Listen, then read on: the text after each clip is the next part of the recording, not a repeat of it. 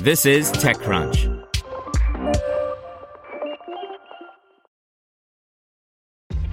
This episode is brought to you by ShipStation.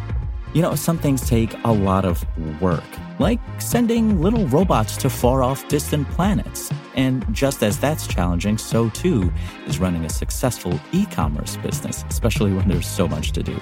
So I want to introduce you all to ShipStation.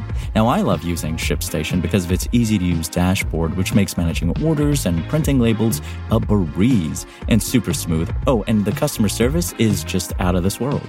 It's exactly what you need to help grow your business. Sign up for your free 60-day trial at shipstation.com/technews. That's shipstation.com/technews.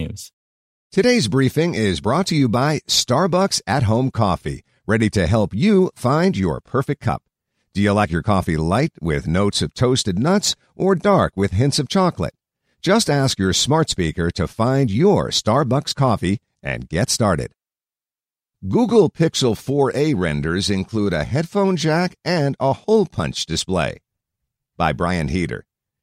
It's the slowest week of the year for gadget news. Christmas is in the rear view, and it's a few days until the new year. After that, it's a straight shot to CES and then MWC.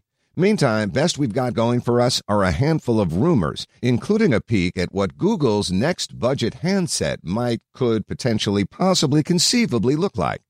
Per renders from OnLeaks and 91 Mobiles, a vision of the Pixel 4a has appeared, or a render, rather.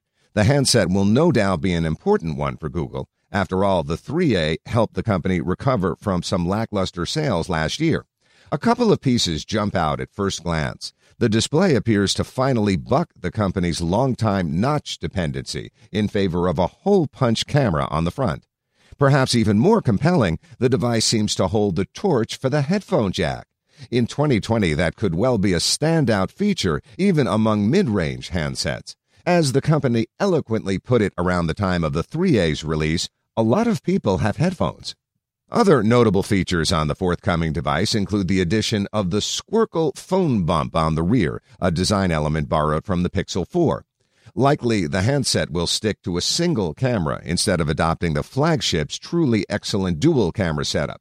Even so, Google's been able to accomplish some solid imaging technology with just the one sensor, courtesy of clever ML software.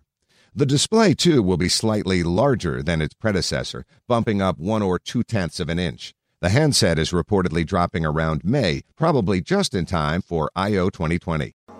To hear everything you need to know about the week's top stories in tech from the people who wrote them, check out the TechCrunch podcast, hosted by me, TechCrunch managing editor Daryl Etherington. Each week we go in-depth on 2 or 3 of the week's top stories from in and around the startup ecosystem.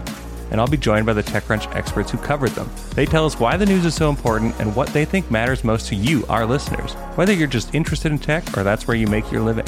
New episodes drop every Saturday morning, so be sure to subscribe to the TechCrunch podcast wherever you listen to podcasts.